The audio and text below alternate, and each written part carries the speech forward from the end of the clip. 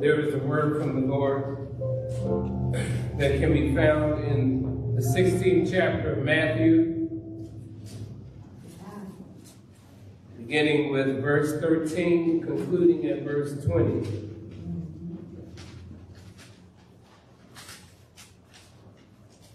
The text reads as such in Matthew chapter 16, verses 13 through 20.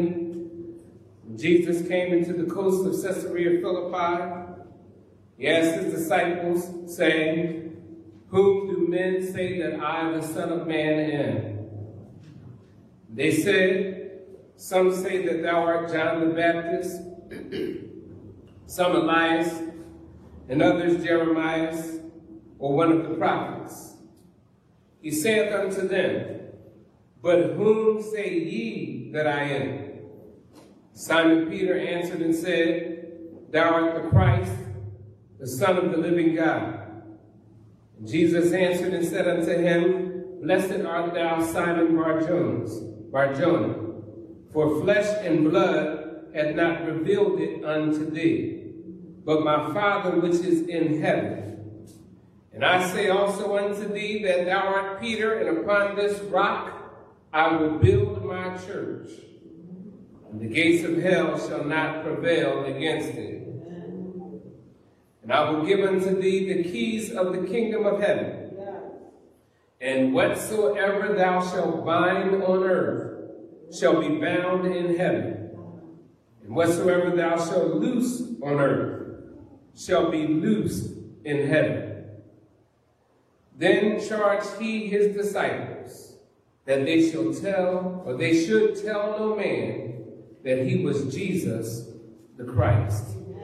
It is the word of God. You may be seated even in the very presence of the living God. Amen. I want to just take a moment and highlight this particular passage that Jesus says, or that Simon says, first of all, in verse 16, "And Simon Peter answered and said, Thou art the Christ, the Son of the living God. And Jesus answered in that 17th verse and said unto him, Blessed art thou, Simon Bar-Jonah, for flesh and blood hath not revealed it unto thee, but my Father which is in heaven." And then in the 18th verse, this is said, "And I say also unto thee, that thou art Peter, and upon this rock I will build my church, and the gates of hell shall not prevail against it." I want to preach for just a few moments, and it will be a few moments, it's been shortened. Preach for just a few moments on this subject: crash landing at the church. All right. Crash landing at the church. On the heels of 66 years of being established as a prominent and relevant church in the city of Philadelphia,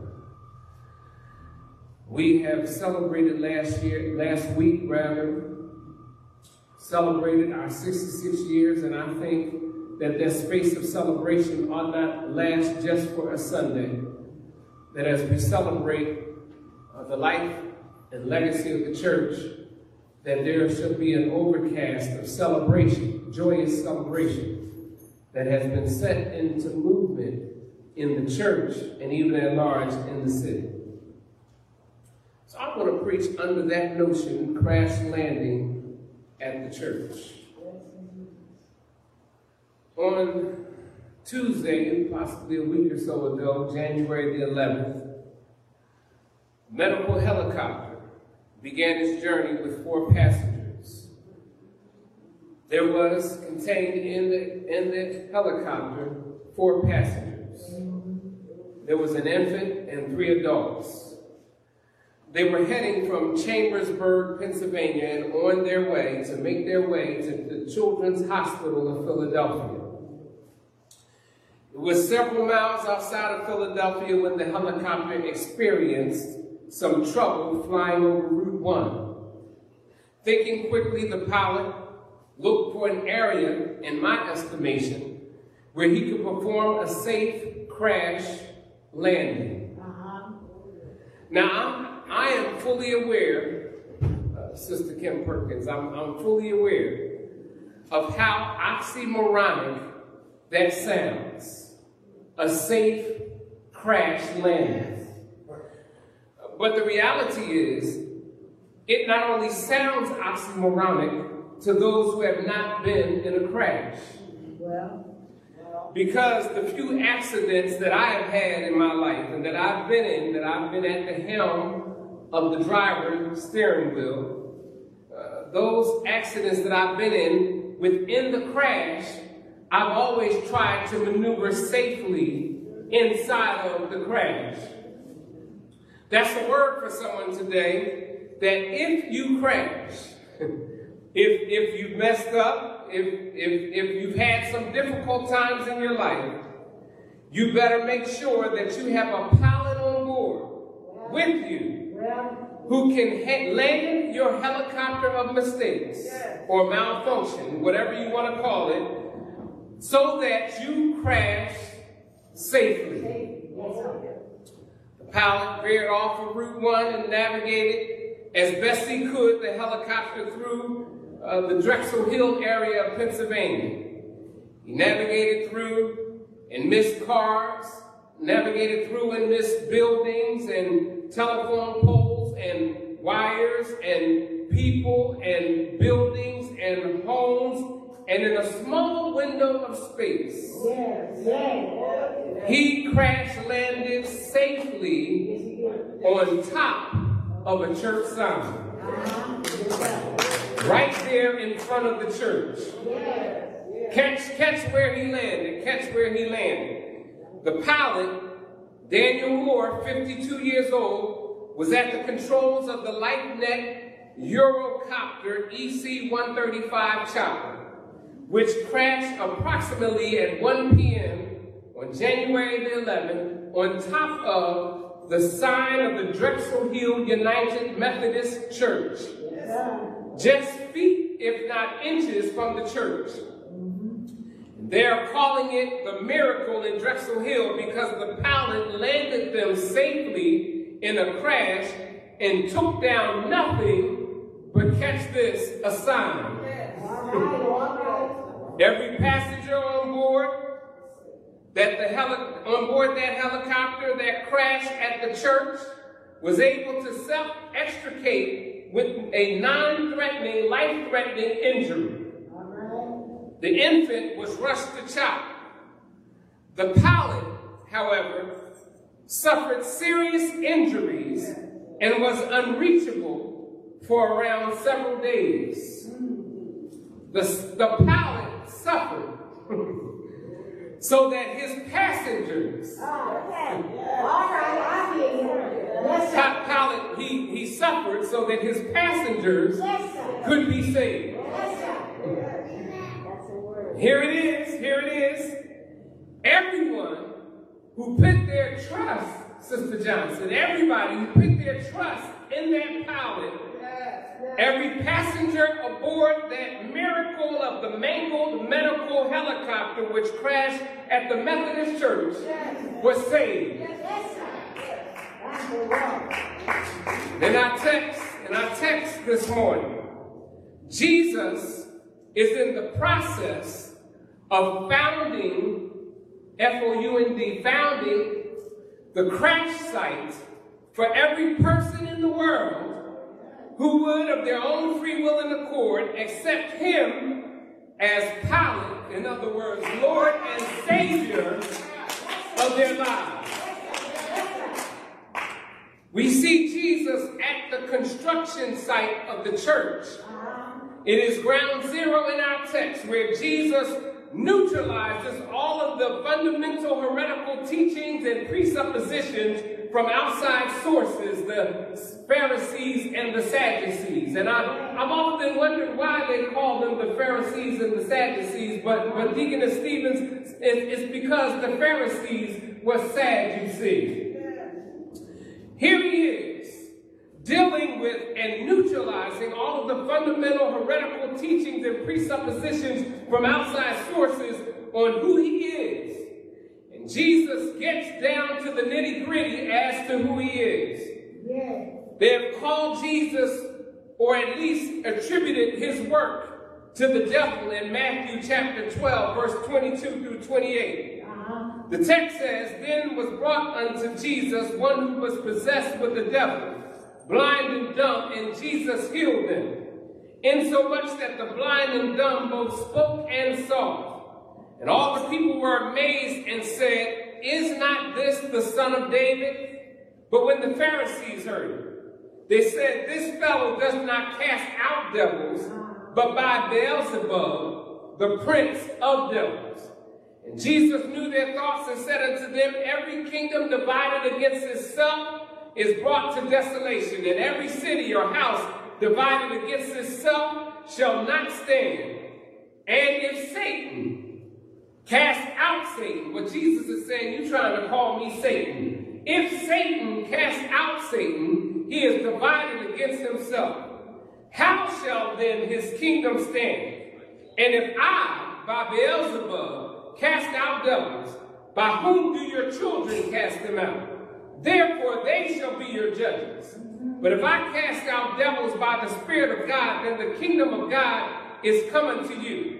Now, not only were they confused about who Jesus was and was sending out heretical teachings about Jesus and who he was, they attributed Jesus' works to Satan. But they also said that Jesus was a friend of sinners and wine bibbers. Well, watch Matthew chapter 11, verse 18 through 19. "For John came neither eating nor drinking, and they say he hath the devil. The Son of Man came eating and drinking, and they say, Behold, a man gluttonous and a wine bibber, a friend of publicans and sinners. But wisdom is justified by her children." End quote. Jesus debunks every false preconceived notion about himself and his ministry. And if we look at the context of the text, Jesus indicates to those individuals, the Pharisees and the Sadducees, who after all Jesus had done, after they had scandalized his name, they had the mitigated gall to come to Jesus and ask Jesus for a sign. The text said Jesus responded. Now he had cast out devils. He not only cast out devils, he showed his wisdom.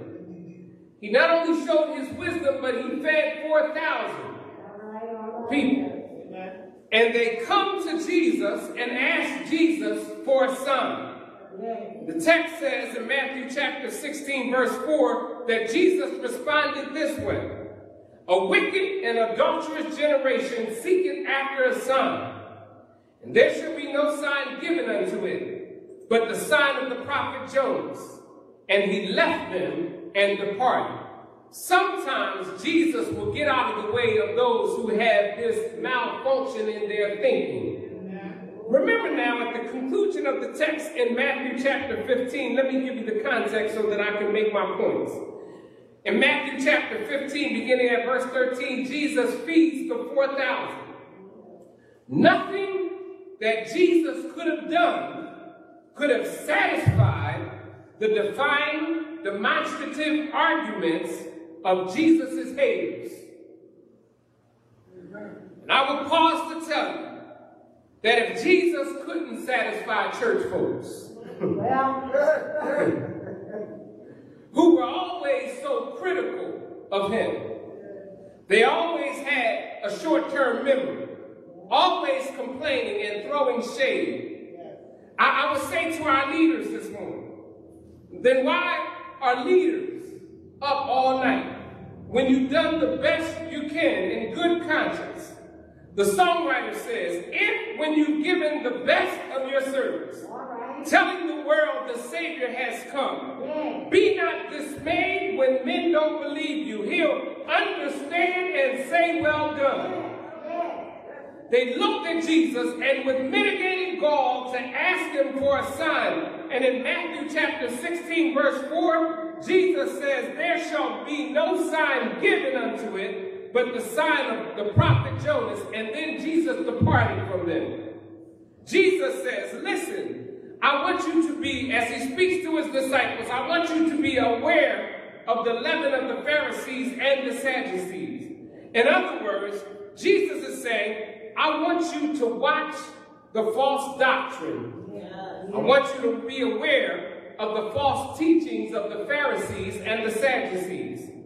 And I'm afraid that if we pay attention to the Pharisees and the Sadducees of this culture, who calls for us to act out on our feelings, calls for us to live our life the way we want to and not the way God had created and designed us to. If we would listen to the Pharisees and the Sadducees of this culture, who tells us to concern ourselves with our emotions and what we want, and don't hold ourselves to the manifestos and the true teachings of the Christ, then there will be crash landings everywhere. But oh, I'm glad that Jesus is the kind of pilot.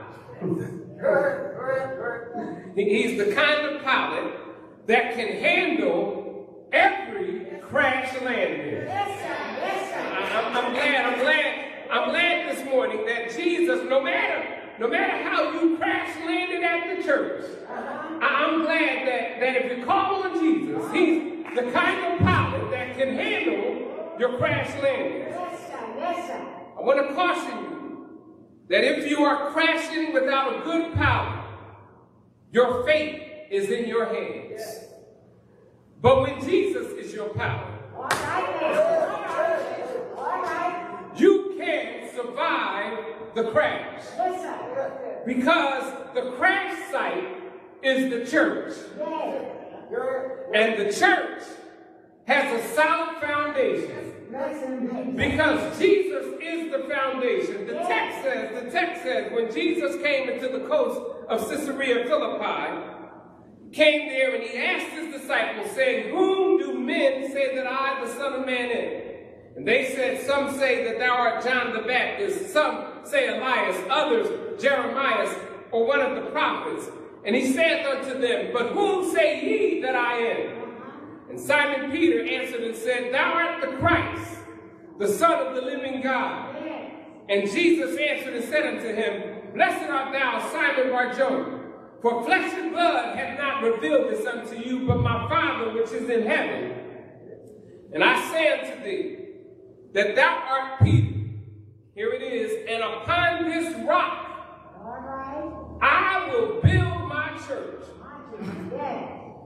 I will build a place for crash landing. I will build a place whose foundation won't be shook by the crash landing of whatever you're going through in life. I will build my church, and the gates of hell shall not prevail against it. And I will give unto thee the keys of the kingdom of heaven, and whatsoever thou shalt bind on earth shall be bound in heaven, and whatsoever thou shalt loose on earth shall be loosed in heaven. Then charged he his disciples that they shall tell no man that he was Jesus the Christ. Walk with me for just a few moments at this crash site in Caesarea Philippi. It is the place where Jesus makes the announcement of who he is. That Jesus makes an announcement that through Peter that he is the Christ, the Son of the living God. Notice first of all in the text, as Jesus invites us into Caesarea Philippi, you have to notice the background or the context within the text to understand why this is a non-negotiable situation. Jesus raises the question to the disciples, who do men say that I am? He finds himself and the disciples in Caesarea Philippi. And I think Jesus strategically has placed his disciples there because there in Caesarea Philippi are the remnants of an ancient place where a false god was worshipped, the god called Pan. Pan is the shepherd god.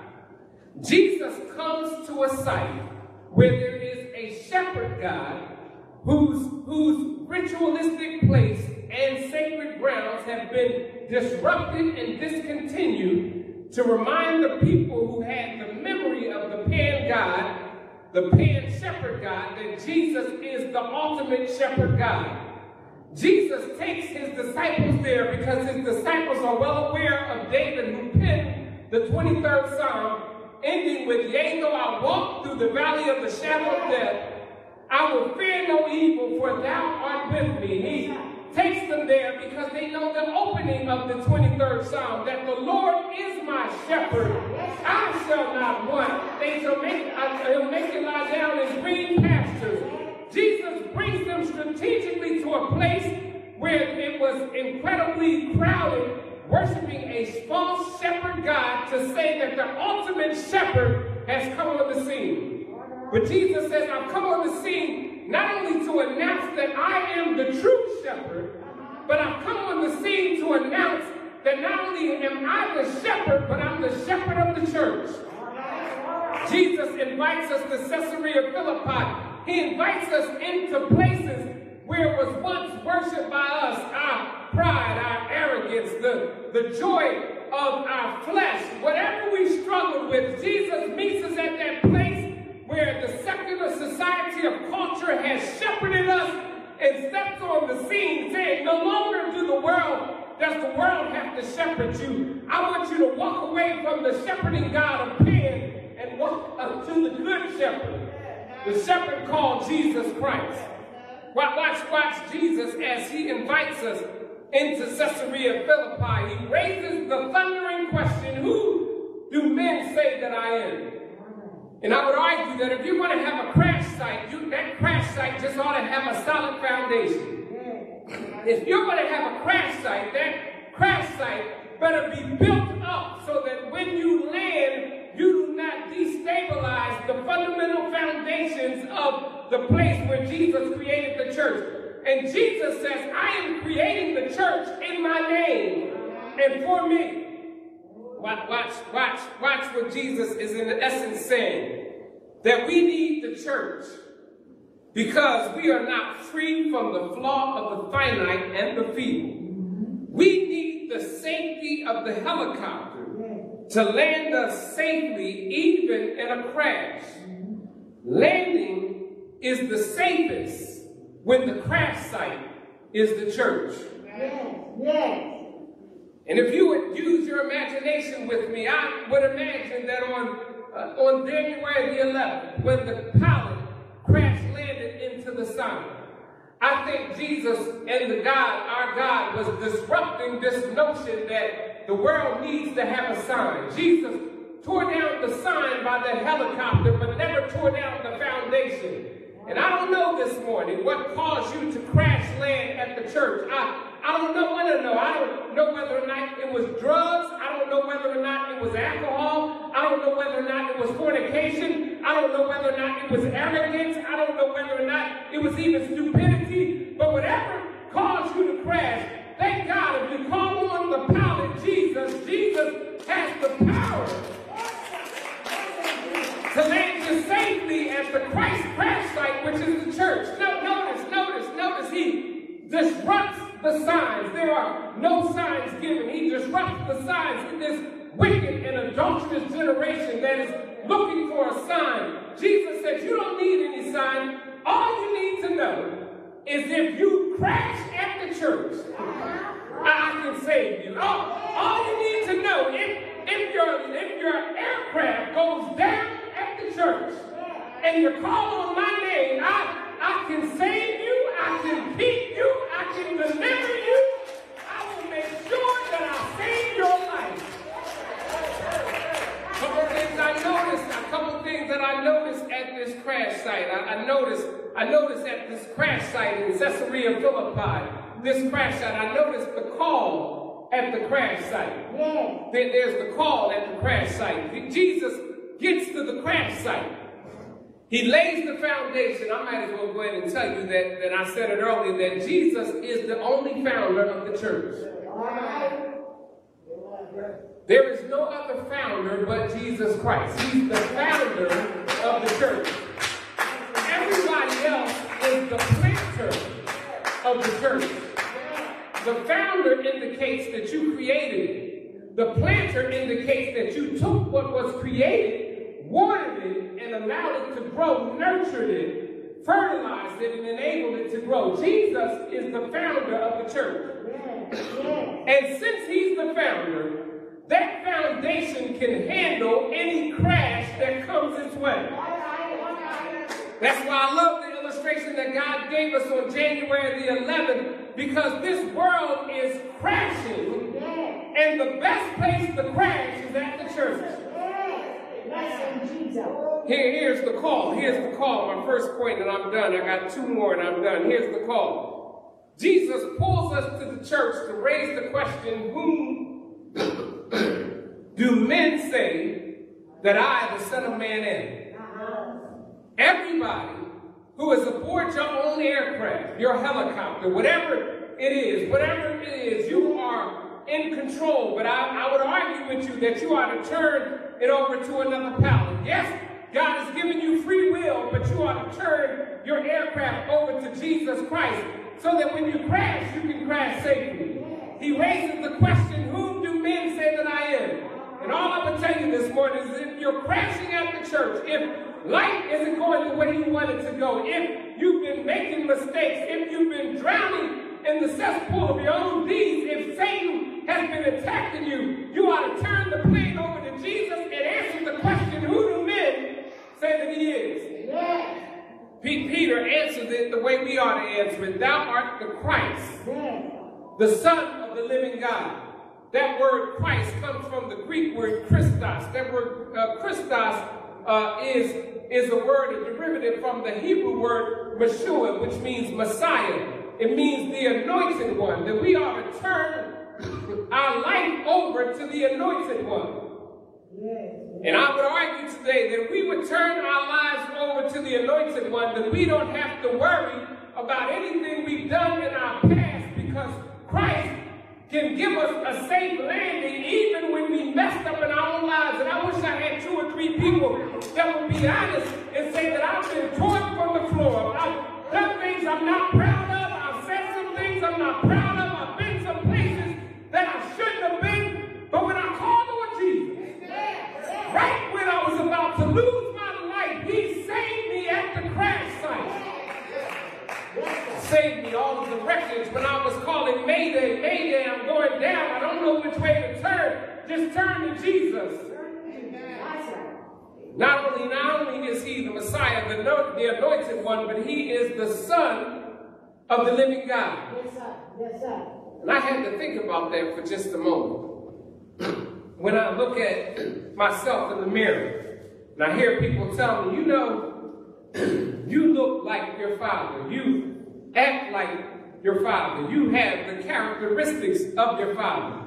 If Jesus is the Son of the living God, that means that Jesus looks like the Father. He acts like the Father. He has the characteristics of the Father. But not only does he have the characteristics of the Father, Jesus has the attributes of the Father. And it's good to know that when your plane or your aircraft or your helicopter is going down, that you've got a God on board named Jesus Christ that has the attributes of his Father. He's omniscient. He's all wise. He can take your mess-ups and your hang-ups and work them all out for your good. He's omnipotent. He's all-powerful. He has the power to get you to land safely, even when you was about to destroy the whole thing. He is everywhere at the same time. That's the call. The call when you're riding in your aircraft and your plane is going down, you ought to recognize who Jesus is so that you can crash safely. Secondly, the crash. I don't know. I said it earlier. I don't know what caused your aircraft to crash. I don't want to know. I don't know what you struggle with late at night. I don't know what challenges you have in your secret closet. I don't know the skeleton suits that are hung up in your own closet. The only thing I know about is what's in my closet. But what I can do, what I can tell you is whatever it is, Jesus' blood is strong enough to cover any sins. Jesus' blood at the crash site is strong enough to get you safely from life to death and then death back to life. Jesus' blood is strong enough to give you salvation even when you are crashing. I don't know what caused you to get here, but nothing but the blood can wash away your sins. Nothing but the blood can make you whole again. Nothing but the blood is precious. Thank you. Crash, but finally, I'm done. I said I wasn't going to be long. I tried to truncate this message this morning. I got so much on my mind, but I just want to hit the last point. I just want to pull out this last point: the covenant. The covenant. That if you want to fly with the pilot, you just ought to fly with a pilot that is ready and willing to make a covenant with you. You do know what a covenant is. A covenant is a mutual agreement between two contracting parties. And thank God that when God gives a covenant, God uses a strategic plan because he understands the finiteness of the human nature and his infiniteness, his inability to make a mistake and our ability to make mistakes. And even when he was with Abraham, God set up animals, cut them in half, severed them in two, placed them on opposite sides of each other. And instead of asking Abraham to walk through those animals, God Almighty himself walked through those animals by himself. And you know what it means when he walked through those animals? It meant that let what happened to these animals that were cut and torn in half happen to me if I fail to hold up my part of the covenant. Thanks be unto God that God has took on that role and has prevented us from walking between those animals to make a covenant with us. He has given us the ability to just give him our word so that when we break his covenant, we don't have to die. He offered up his own son, Jesus Christ, to die on our behalf. He walked through that covenant because he knew that someday he would wrap himself in human flesh, come down from 42 generations in the person of Jesus Christ, and die on a cruel cross for sins he didn't commit, adulteries he never did, all of the things that we've done. God stepped in for us by himself. It's a covenant. And here's the covenant. Upon this rock I will build my church, and the gates of hell shall not prevail against it. Isn't it good to know that even if you are in midair about to crash, that if you have a pilot whose name is Jesus Christ, even if you're about to fall, the gates of hell cannot prevail against you. Well, how do you know? How do you know? I'm done. This is how I know. Because on one Friday, on a hill called Calvary, Jesus went up in his aircraft called the Cruel Rugged Cross. He went up there on our behalf. He died there. They placed him in a borrowed tomb. He stayed there all night Friday. Saturday, he took the keys and opened up the doors of Hades, took the sting out of death. And then early Sunday morning, he got up with all power in his hands. And then he said, if I be lifted up from this earth, I'll draw all men unto me. Jesus said, God says, I've got an aircraft for you. I've got an aircraft for you that God so loved the world that he gave his only begotten son, that whosoever shall believe it, shall make Christ your power, shall not perish, but have everlasting life. And since over 2,000 years ago, people all over the world have been crying out, Mayday, Mayday, I'm going down. Lord, save me. And I'm so glad that Peter gives us the ultimate illustration when he was about to drown. He did like all of us did. Put one foot in the boat, the other foot on the water. When he stepped on the water, he looked away from Jesus Christ and began to drown, and Peter cried out, Lord, save me. And if your helicopter is going down, if your helicopter is spinning out of control, just say what Peter says, Lord, save me. And I'm glad Jesus will jump in your aircraft, be your pilot, give you a safe crash landing. And I'm glad that some glad morning, when this life is over, just when Satan thinks that we're about to go down and stay down, God steps in. And when he steps in, we'll have everlasting life. flesh.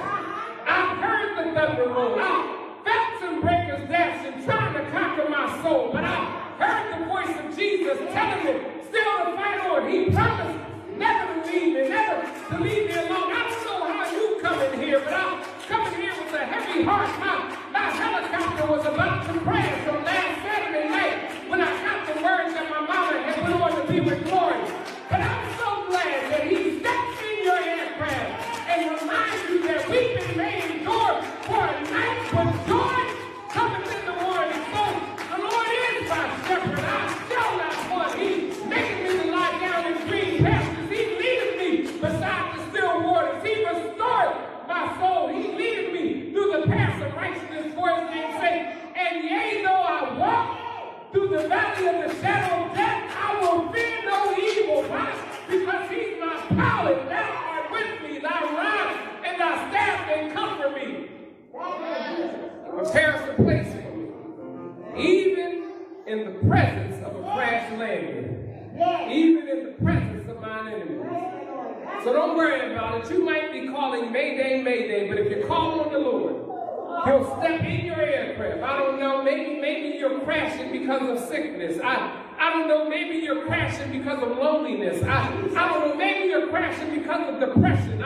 I don't know, maybe you're crashing because of anxiety or arrogance. I don't know why you're crashing, but all I know is if you got the right pilot on board. He's the same kind of pilot as the pilot more, because he'll go down and suffer injuries.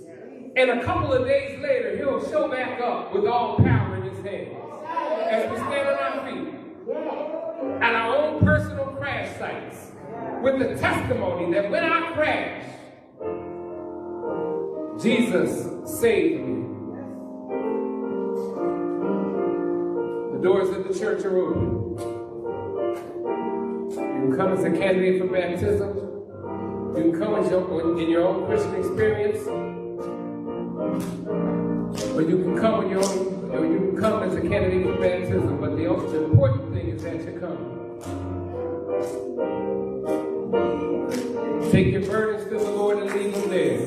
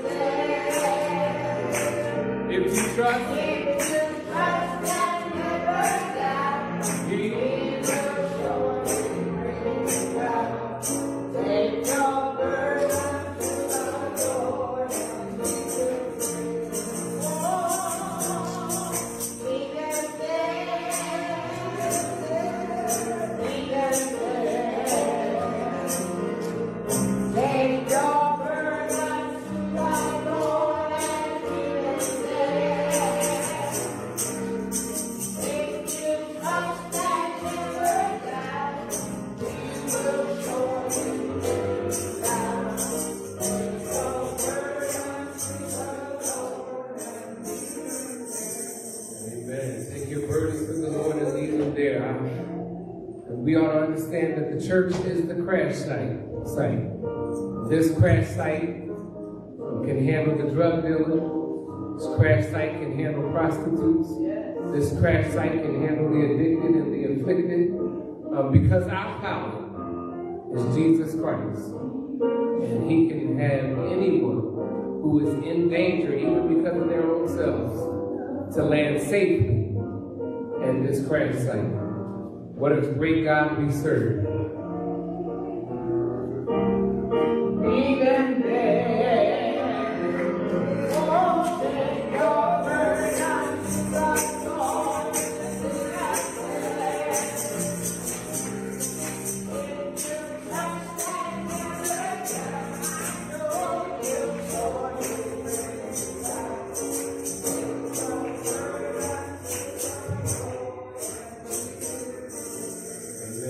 campus benediction. And don't forget to meet us every night at 7 o'clock on the conference line.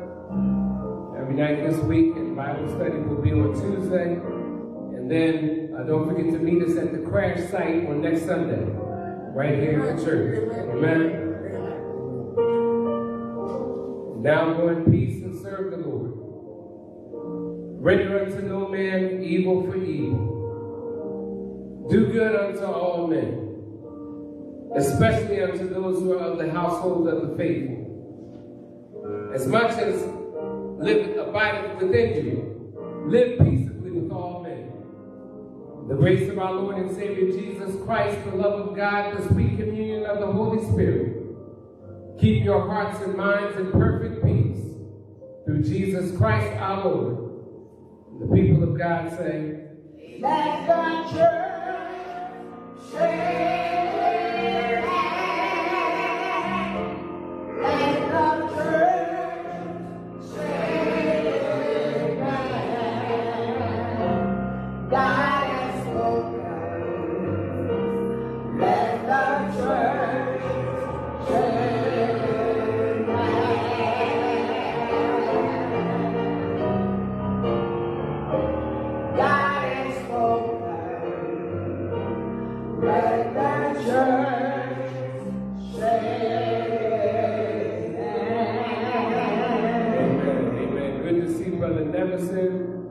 Good to see Mama Armstrong. God bless you guys. Good to see Lottie, Gotti, and everybody. Amen. Good to see you, Sister Ken Perkins. Good to have you and little man. Amen. Hey, his name is Julius. What's happening, Julius? Amen. Amen. Amen. Give three people a pandemic hug. Amen. Amen. Amen. Amen. And let them know that you love them.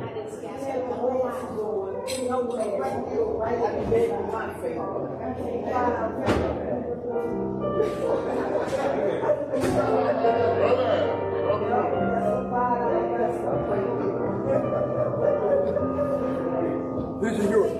Yeah. So, turn it off.